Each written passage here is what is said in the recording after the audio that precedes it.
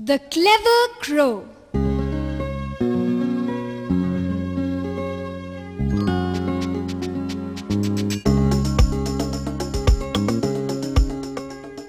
One day, a crow was very thirsty.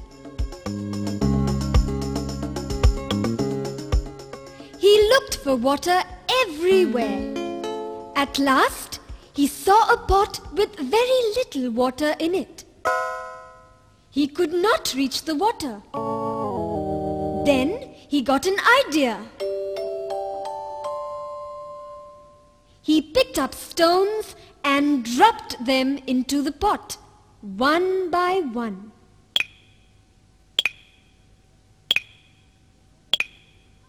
The water came up. The crow drank the water and flew away happily.